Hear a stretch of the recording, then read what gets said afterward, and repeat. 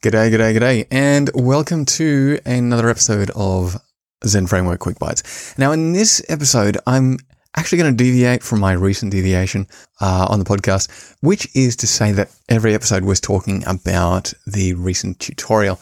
This one I'm not going to. This one instead, I really just want to say a bit of a thank you to some people who have been helping me out recently.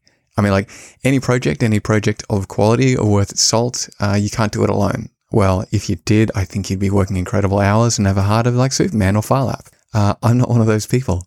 So I just want to take a moment out this week and just say thank you. Specifically, I want to say thank you to 3 people and 1 organization.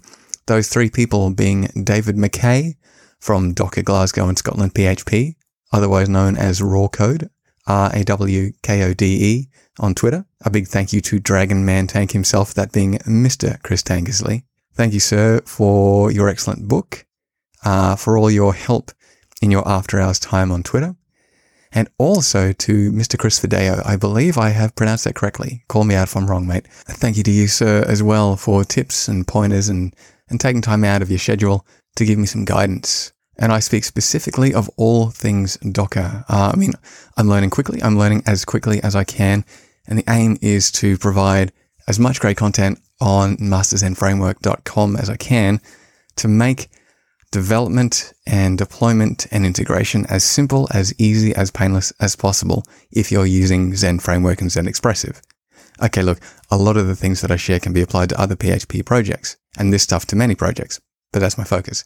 And anyway, the last thank you that I want to give is to @Docker on Twitter, the official Twitter account of Docker. Thank you very much for picking up the first of many posts on using Docker to containerize applications.